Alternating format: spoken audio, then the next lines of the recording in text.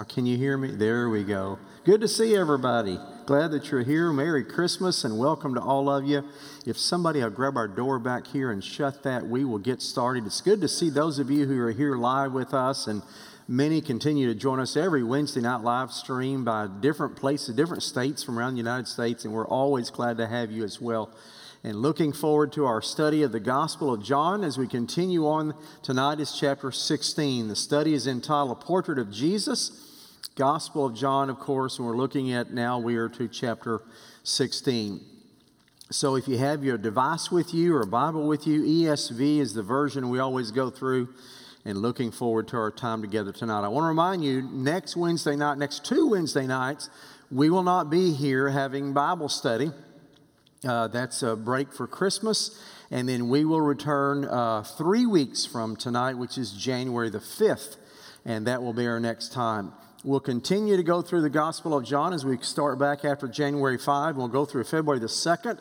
We'll wrap up with the last chapter, chapter 21, on February 2nd. The following Wednesday, then we'll start on February the 9th in the study of the book of Revelation, verse by verse, chapter by chapter, and that'll take us for several months there to get all the way through everything that it's listed there in Revelation. So that's where we're going. Just wanted you to know that this will be the last time that we meet together until next year, January the 5th. Let's pray together and we'll get started for our study time together this evening. Father, we want to thank you tonight for your word. Your word is power, it's instruction, it's inspiration. God, it is you speaking to us every time we open the pages, and I pray tonight that, God, you would show us what you want us to know. May the Holy Spirit be our teacher. Lord, tonight we're in a passage that where Jesus promised the Holy Spirit to come and to lead us into all truth. And so I pray that you'll do that even tonight as we study together. God, thank you for those who are here in person. Thank you for those who have joined us by a live stream. Pray, Father, your blessings upon them. And I just pray again that you'd teach us what you want us to know from your eternal word. In Jesus' name I pray. Amen. All right, let me remind you where we have been and where we are into chapter 16. You might remember that I've mentioned to you that one half of John's gospel is all about 1 week of Jesus' life. Imagine somebody's writing your story of your life, and one half of what they write is just 1 week of your life. You would say, well, there's a lot more that happened. Absolutely, there's a lot more that happened. John tells us that in the last chapter. There was a lot more that happened. We don't know. But we are given what God wants us to know, the Holy Spirit wants us to know. But one half of his gospel contains only 1 week of Jesus' life. So now we reach chapter 16. The end has begun. Jesus is about to die on the cross for our faith and for our salvation. John chapter 13, we saw in that chapter, Jesus showed the disciples the way of leadership, the way to greatness. He washed their feet. He instituted the Lord's Supper. Last week, we saw chapters 14 and 15. Jesus told the disciples, I am the way, the truth, and the life. No one comes to the Father except through me. And then in chapter 14, he promised for the first time, I'm going away, and as I go away, I'm going to send you somebody better, a helper. Well, who could be better than Jesus? Not better in quality, but doing different things, allows you to do different things and even greater things, he said, than I do. So that was the first promise in chapter 14. And then chapter 15 last week, the powerful chapter, I am the vine, you are the branches. You cannot do anything apart from me. And that was what he told us last week and told the disciples last week. So now he's getting ready to prepare them for his impending death on the cross, for his in the grave 3 days, for his resurrection, for his walking among them 40 days after the resurrection, and then ascending to heaven and come with the promise he's coming again. He's preparing them for all of that. Now, remember, the disciples have in their mind, believing him to be the Messiah, what he's going to be like. They've been told their whole lives, here's what the Messiah is going to do. And so they have given up everything. They've left their jobs, they left their family, And for 3.5 years, they have followed this man, believing him to be the Messiah.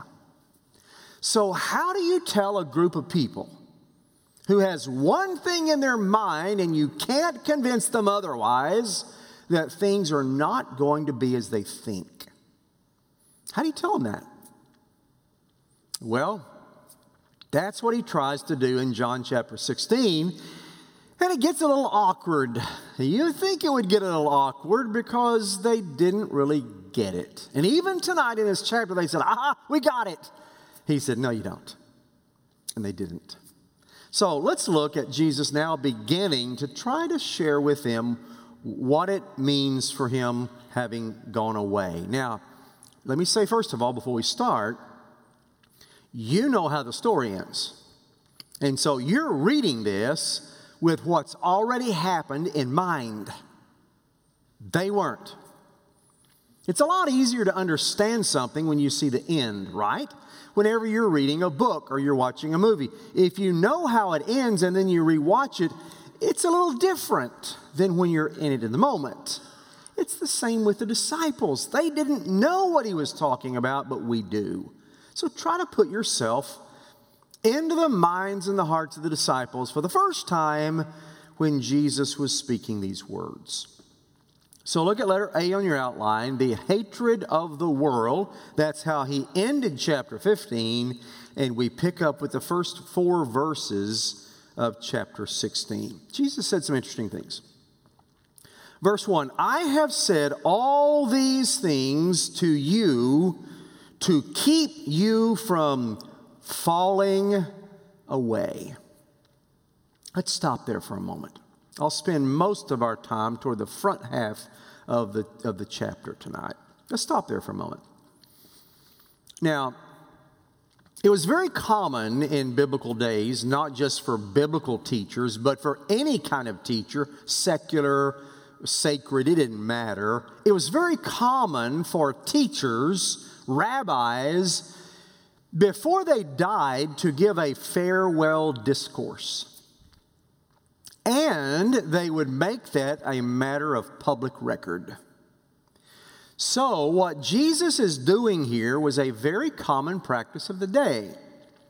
They would give farewell discourses of somebody, if you were an important person especially, everybody wanted to hear, what are the final things he's going to say before they leave? And so now Jesus gives them a farewell discourse. Now, time out for a second. Let's imagine you're a disciple. You don't think he's going anywhere. What do you mean? What do you mean your farewell discourse? You're Messiah. You're not leaving. And so the fact he started into his farewell, they're probably going, whoa, hold up a second. You're not going anywhere. You're going to rule, and the Romans they're going to bow to you. And we're going to overthrow them. And for the first time in hundreds of years, we are going to be free. You're not going anywhere. But he begins to go into his farewell discourse. And he said, I said all of these things to keep you from falling away. There you have it. You can be lost once you're saved, right? That's what it sounds like. Doesn't it? It sounds like Jesus is saying, I'm telling you these things, so once you're saved, you'll not be lost again. But that's not what he's saying. Falling away sounds like it. He's not talking about salvation. The word that is used there in the Greek language is scandalathron, which we get the word scandal from. It means to stumble or to be caught unaware. Let me substitute those words, and it's a whole different meaning to us. These things, I have said these things to you so that to keep you from stumbling.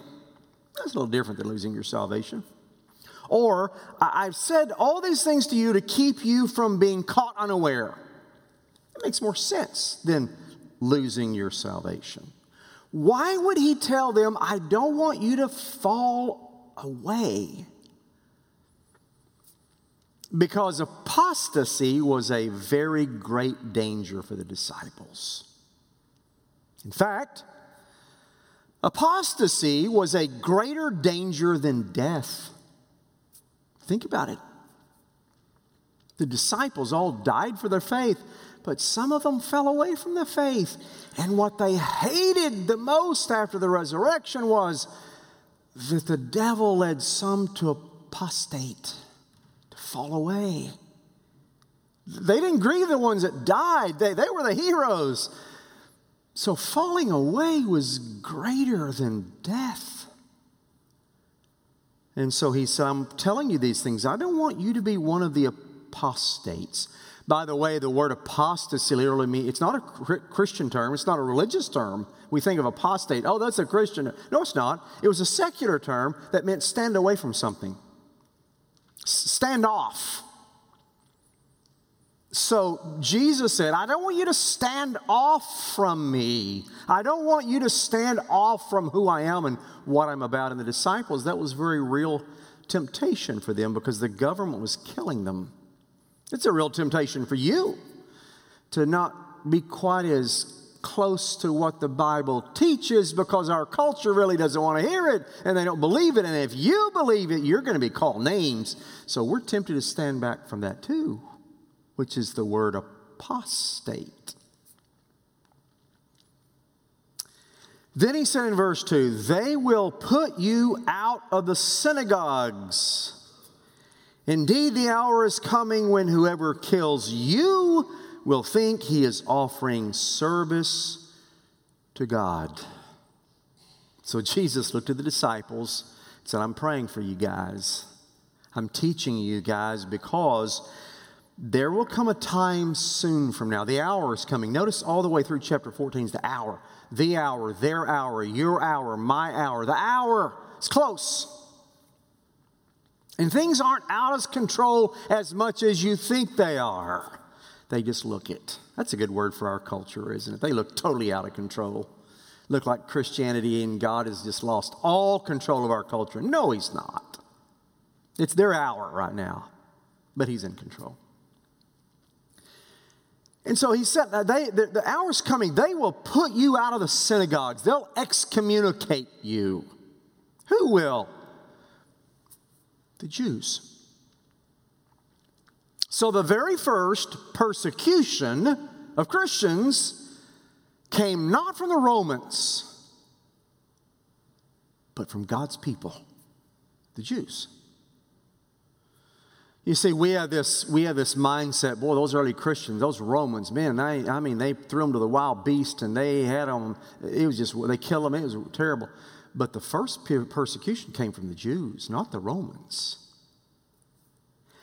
And if you were a Christian, you were kicked out of the synagogues. That meant that you were excommunicated. That meant you had no part of Jewish social life anymore. You were an outcast if you were kicked out of the synagogues. And notice here he said, and those people that kick you out think they are offering service to God. The Greek word that's used there for service to God is the exact same word for the priest doing their temple duties. Now think about that. The priests come in and they want to honor God and glorify God by doing what God has called them to do as a part of the worship service. And they want to glorify God in doing that. And they thought kicking Christians out of church was as much a part of honoring God as the offerings they would bring in the service. Isn't that something? Exact same word. So, religious persecution was right around the corner. Disciples didn't know it. Saul of Tarsus, he's lurking. He's going to start arresting and beating and imprisoning and taking away resources and killing. He's right around the corner. So Jesus talked about the persecution they're going to face first. Well, in our day, it's a little different. Still persecution, but persecution comes primarily from two sources: Muslims and communism. Those are the two sources worldwide of persecution of believers. There are more people dying for their faith right now in Jesus Christ, right now, worldwide, than ever in the history of the world, even more so than first century. And it comes from two sources: Muslims and communists. They're in a country that many times imprisons, lets them die in prison, beats them. And isn't it interesting that a gospel so glorious has always hated people who always had people who hated it so passionately? The gospel that's glorious is hated so passionately. And Jesus was trying to warn them. Verse 3. And they will do these things because they have not known the Father nor me. They do it because they're lost. Saul of Tarsus is going to kill you because he's lost. He wasn't always lost, but he was for a while. The reason they kill and persecute and think they're offering service to God in doing that, they don't know Jesus and they don't know the Father. Verse 4. But I have said these things to you, that when their hour, there's that their hour, comes, you may remember that I told you. Go to letter B on your outline. The work of the Holy Spirit, verses 5 to 15. Verse 5, I did not say these things to you from the beginning because I was with you. But now I'm going to him who sent me, and none of you asks, where are you going? Now hold on a second. Thomas asked him once, and Peter asked him once, Lord, where are you going? But they asked kind of casually. They really, it wasn't an intent wanting to know. They were more interested in their own sadness because he was leaving than they were wondering where he's going. And so Jesus said, I didn't tell you earlier because you really weren't interested. You're more interested in you than you were in where I'm going. Verse 6. But because I have said these things to you, sorrow has filled your heart. You're sad for you. You're not sad for me. You're sad for you that I'm leaving. Verse 7. Nevertheless, I tell you the truth. It is to your advantage that I go away. For if I do not go away, the Helper, notice the capital H there, it's a person. The Helper will not come to you. But if I go, I will send him to you. Now, stop for a moment. Let's think about this. How on earth can it ever be to our advantage that Jesus leaves? And when have you ever heard somebody who's about to leave this earth tell somebody it is for your good that I'm going away? Now, I've heard said the opposite. I've seen loved ones that they're dying and they're suffering and they have no quality of life. And I've heard people say it's good that they go. They just need to go on. It's good that they go. But I've never heard anybody say it's good for you that I go. And that's what he said. It is good for you that I'm leaving. It is to your advantage that I go. How on earth will it ever be good Jesus leaves? He said the reason it is because once I go, the Helper, the Holy Spirit, is going to come. Now, what's the difference in the two? Jesus being here and Holy Spirit being here. Look at the difference. When Jesus was here, he was 100% God, but he was also 100% human. He could be one place at one time. He was in Capernaum or he was in Jerusalem. When he was in Jerusalem, he was not in Capernaum. When he's in Capernaum, he was not in Jerusalem. But when the Holy Spirit's here, wherever you are, Holy Spirit is. It can be in Jerusalem. It can be at Capernaum. Wherever. These disciples, we're hearing Jesus speak this, they were going to be scattered across various parts of Asia Minor to preach the gospel. If Jesus were still here, he could only be with one of them.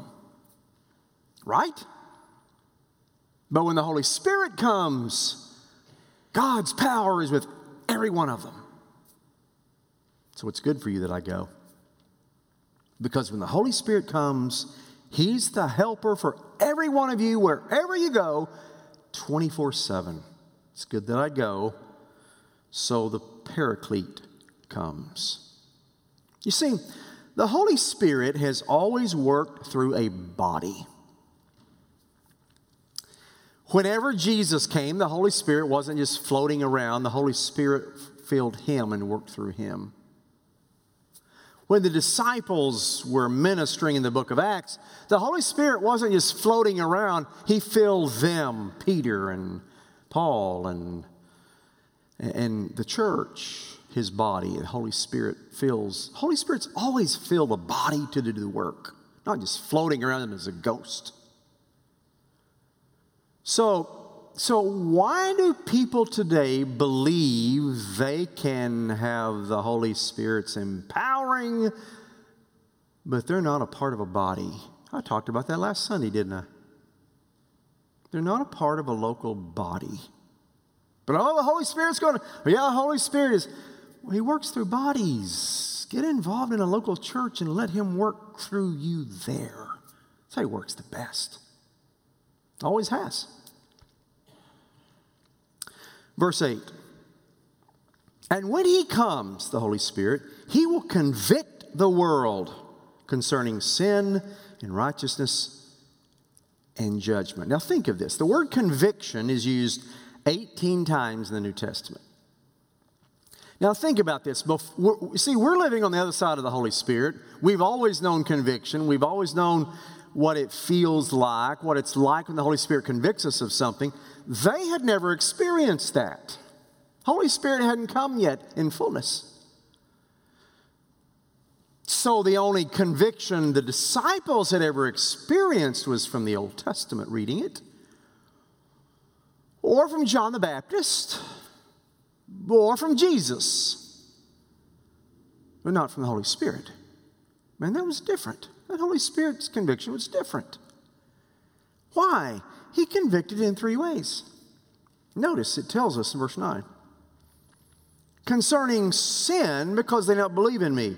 Concerning righteousness, because I go to the Father and you'll see me no longer. Concerning judgment, because the ruler of this world is judged. So whenever the Holy Spirit comes, he will judge, he will convict us concerning sin, that we're not where we're supposed to be with God. You know what that's like. He'll convict us of righteousness. Jesus is righteous and we're not like him in many ways. He'll convict you of that. And he'll also convict you of judgment. That one day we will stand before God and be judged. And that moment bothers us to a degree.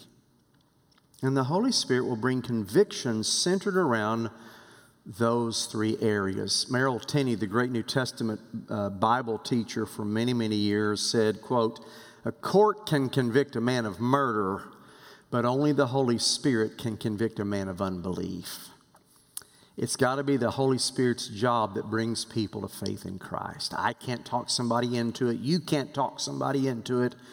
Only the Holy Spirit can bring somebody to faith in Christ. Look at verse 12. Jesus said, I still have many things to say to you, but you cannot bear them now. When the Spirit of truth comes, that's the Holy Spirit, he will guide you into all the truth, for he will not speak of his own authority, but whatever he hears, he will speak, and he will declare to you the things that are to come. Stop there for a moment. There's one phrase in there that's vitally important. I want you to hear it. Look at the phrase, for he will not speak on his own authority. What does that mean? That means that the Holy Spirit will not just tell you whatever he wants to tell you. He's only going to tell you what God has already told you. They don't contradict each other. If somebody contradicts each other, those are liars. Father God, Jesus Son, Holy Spirit, they're not liars. And so the Holy Spirit is not going to tell you one thing God the Father and Jesus have already said differently. Why is that important? Because all the time, folks, I hear it, you probably do too, all the time I hear people say, well, Pastor, I know that's what the Bible says, but the Holy Spirit led me to do this. No, he didn't. No, he did not. I don't care who it is. I don't care what it is. The Holy Spirit never led you to do something that goes against God's word. Ever. He doesn't speak of his own authority. God's already told us, and the Bible is what God's told us. So why would God tell us one thing in the Bible and the Holy Spirit tell you something different? He doesn't. So every time somebody tells me that, I try not to be blunt, but every time somebody says that, I say, no, he didn't. Well, how do you know what the Holy Spirit told me? Because Jesus said he will not speak of his own authority. He'll not tell you something different than what's already been said. So if you're one of those tonight saying, well, I know the Bible says this, but I believe the Holy Spirit has led me a different way, you're being deceived. Because it is not the Holy Spirit that's led you that. It may be your own desires, but it's not the Spirit of God. Now look what he says next, verse 14. He will glorify me. Holy Spirit will glorify Jesus. For he will take what is mine and declare it to you. Verse 15. All that the Father has is mine. Therefore I said he will take what is mine and declare it to you. Now here's another point that's important. Verse 14. Another phrase. Important. I want you to hear. He will glorify me. I've been in churches before that emphasize the Holy Spirit, speaking in tongues and gifts, and they glorify the Holy Spirit more than they glorify Jesus. Jesus said when the Spirit comes, he'll glorify me. I've heard many Pentecostals say before, oh, you Baptists, you're scared of the Holy Spirit, ha, ha, ha. And then you go to their church, which I even preached in many of them, and all you hear talked about is the Holy Spirit. You hardly hear Jesus mentioned. So be careful. Churches, faiths, preachers that glorify the Spirit over Christ. Because Jesus said when he comes, he'll glorify me. Now go to verse 16, verses 16 through 24. Let her see your sorrow will turn into joy. All of a sudden, verses 16 through 24, it kind of shifts. And it shifts away from the future ministry of the disciples to what Jesus wants them to know about his dying, resurrecting, and then reappearing again. So look at verse 16. A little while and you will see me no longer. And again, a little while and you'll see me. So, we know what he's talking about. Very clear, right? It's going to be a few days. They're going to crucify him. 3 days later, he's going to rise. They're not going to see him anymore for 3 days. He's going to be dead in the grave. And whoa, resurrection. Oh, we see him again.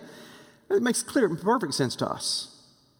They're scratching their heads. Oh, hold on, Jesus. A little while we're going to see you, and we'll not see you, and in a little while we will see you. And they're really confused. Verse 17, so some of the disciples said to one another, what is this that he says to us? A little while and you'll see me, and again a little while and you'll see me not, and because I'm going to the Father. They're trying to figure out this crucifixion, resurrection stuff. They have no clue. It's coming. And so they're trying to figure it out. But notice, rather than asking him, they asked each other. They said to one another, what does he mean by all this? I don't get it. You get it? I don't get it. Do you? I don't get it. Peter? Nah, I don't either. They had no clue. So they were saying, verse 18, what does he mean by a little while? The phrase little while is mentioned 5 times in 3 verses. They're confused. We do not know what he's talking about. Verse 19, Jesus knew they wanted to ask him. So he said to them, is this what you were asking yourselves, what I meant by saying a little while and you'll see me, and a little while and you'll not see me, a little while you will see me? Verse 20, truly, truly I say to you, you will weep and lament, but the world will rejoice. That's, of course, the crucifixion, right? You will be sorrowful, but your sorrow will turn to joy. Why? Resurrection. Verse 21, when a woman is giving birth, Jesus said, she has sorrow because her hour has come. But when she has delivered the baby, she no longer remembers the anguish for joy that a human being has been born in the world. What's interesting is, it was a very common analogy in the Old Testament with the prophets. Whenever the Messiah would come, it would be like the feelings of a pregnant woman about to give birth. Isaiah mentioned it. Jeremiah mentioned it. Micah mentioned it. And so 3 different prophets all use the analogy of a pregnant woman about to give birth for when the Messiah comes. And now Jesus uses the same analogy as he's talking to his disciples. The birth is, well, it's not pleasant. I'm not a woman, but I've been told that. But there's joy afterwards at the child. That's what Jesus said. Crucifixion's going to be horrible. But the resurrection, oh, the resurrection is going to be great. Verse 22, so you have sorrow now, but I will see you again, and your hearts will rejoice, and no one will take your joy from you. They can kill you, but they'll never take your joy. Verse 23, in that day you will ask nothing of me. Truly, truly, I say to you, whatever you ask of the Father in my name, he will give it to you. You see, up until now, if they wanted something, they asked Jesus. But he's leaving. Who do they ask? He says, you'll no longer have to ask me. You'll ask the Father, and the Father will hear you, and he'll hear you with a greater sense of sweetness than the Old Testament saints. He will hear you in my name. Verse 23, in that day you'll ask nothing of me. Truly, truly, I say to you, whatever you ask of the Father in my name, he will give it to you. Until now, you've asked nothing in my name. Ask and you'll receive, that your joy may be full. Think about this. The disciples never once had ever prayed, in Jesus' name I pray. We've probably never prayed without saying that. They had never said it before. And he said, you've never asked anything in my name, but after I leave and the Spirit comes, you ask whatever you want in my name, and the Father will give it. But bad times are coming. Let's go to letter D. I have overcome the world, verses 25 to 33, and we'll wrap up tonight. Jesus said, verse 25, I have said these things to you in figures of speech. He'd kind of been talking around. Why did he not just come out and say, okay, guys, look, hang on. I'm going to die, but I'm going to resurrect on the 3rd day. I'm going to stay here for 40 days. I'm going to send back to heaven. Why didn't he just tell them all of that? They couldn't have handled it. They couldn't have. It had blown their mind. They're thinking Messiah. And so he said, I've been telling you figures of speech, but after the resurrection, all of this is going to make perfect sense. And I think that's why John wrote it. It made perfect sense after the resurrection. The hour is coming, he says, when I no longer speak to you in figures of speech, but I will tell you plainly about the Father. Verse 26, in that day you will ask in my name, and do not say that I will ask of the Father on your behalf, for the Father himself loves you, because you love me, and I believe that and have believed that I came from God. Verse 28, I came from the Father and have come into the world, and now I'm leaving the world and I'm going to the Father. And then he said, verse 29, his disciples said to him, now you're speaking plainly and not using figures of speech. What? They didn't get it. But they said they did. Okay. Now we understand, Jesus. Thanks for clearing that up. And notice his response, verse 30. They said, now we know that all these things and do not need anyone to question you. This is why we believe that you came from God. Verse 31, Jesus answered, do you believe now? Behold, the hour is coming, indeed has come, when you will be scattered, each to his own home, and will leave me alone. Yet I'm not alone, for the Father is with me. What was he talking about? It wasn't too much longer after this, after they said, we got it. It wasn't long at all. The soldiers came to the garden to arrest him, and Peter gets out his sword and he's ready to go to battle for the Messiah. He didn't get it. And whacks the sword and cuts off the high priest servant's ear, and Jesus put it back on and said, Peter, you don't get it. But he thought he got it.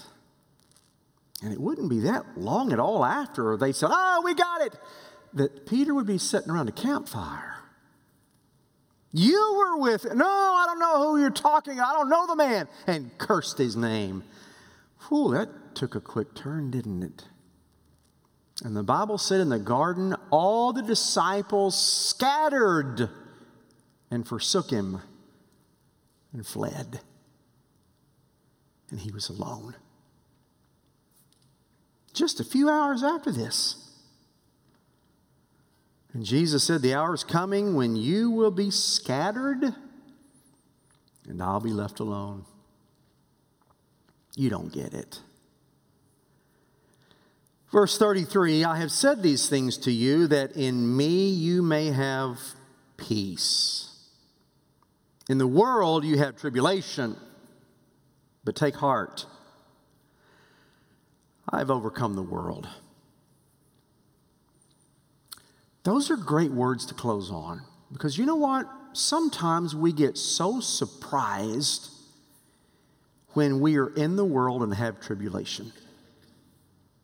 That just throws us for a loop. Can you believe what their government's doing against Christians now? Absolutely I can. Jesus said it's going to happen. Sure. But we're shocked. And then we face a little bit of persecution, and we get so discouraged. He said it was going to happen. You have peace in me, Jesus said, but in the world you have trouble. Don't be surprised. And I think this is a message we need to return to. Whenever you're feeling out there, everybody's against me, everybody's against Christians, everybody's against God's word, it makes me angry, it just makes me... Whenever you start to feel that, remember what Jesus said, you're never going to have peace in the world as a Christian, but you'll have it in Him. I saw a cartoon yesterday that was absolutely horrible. It was a cartoon, and on the first side of the panel, it had a picture of a man drowning, and he was reaching up to be saved, and the caption said, "Without Jesus."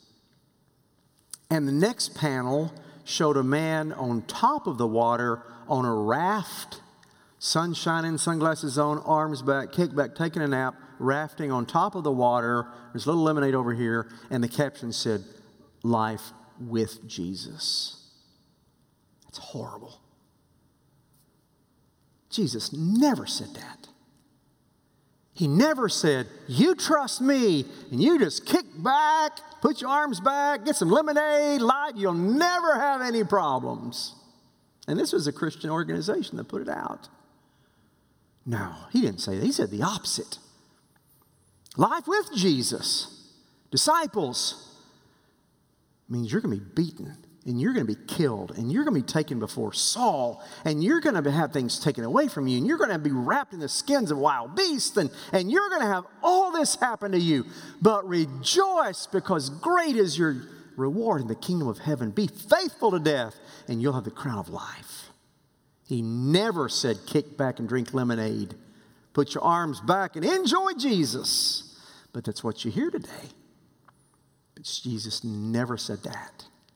Don't fall for that. Listen to what he said. And when you have trouble and you have persecution, take heart. He has overcome the world. Now, next week, we'll pick back up at John 17, and Jesus prays next. He doesn't talk to the disciples. The whole chapter is nothing but Jesus talking to God before the cross. Right after he leaves 17, he goes directly to the garden. He's arrested. So this is the final prayer, and he mentions you in the prayer. Be very interesting. 3 weeks from tonight, on January 5th, we'll look at John chapter 17. Any questions or comments before we close? Anybody at all? All right. We'll wrap up there, and we'll start back up next, actually 3 weeks with John 17. Let's pray. Jesus, I want to thank you tonight for giving the disciples some powerful words. They didn't get it. And God, to be truthful, sometimes we don't get it. But Father, I just pray the Holy Spirit will continue to remind us, continue to teach us. And Father, may we follow you closely despite persecutions and trouble and peace, lack of peace outside the world. But may we find our peace in you, and may we be faithful to death and receive from you the crown of life. God, thank you for each of those who are here tonight. Thank you for those who join us by live stream. May your blessings be upon them. In Jesus' name I pray. Amen. God bless you. We'll see you Sunday.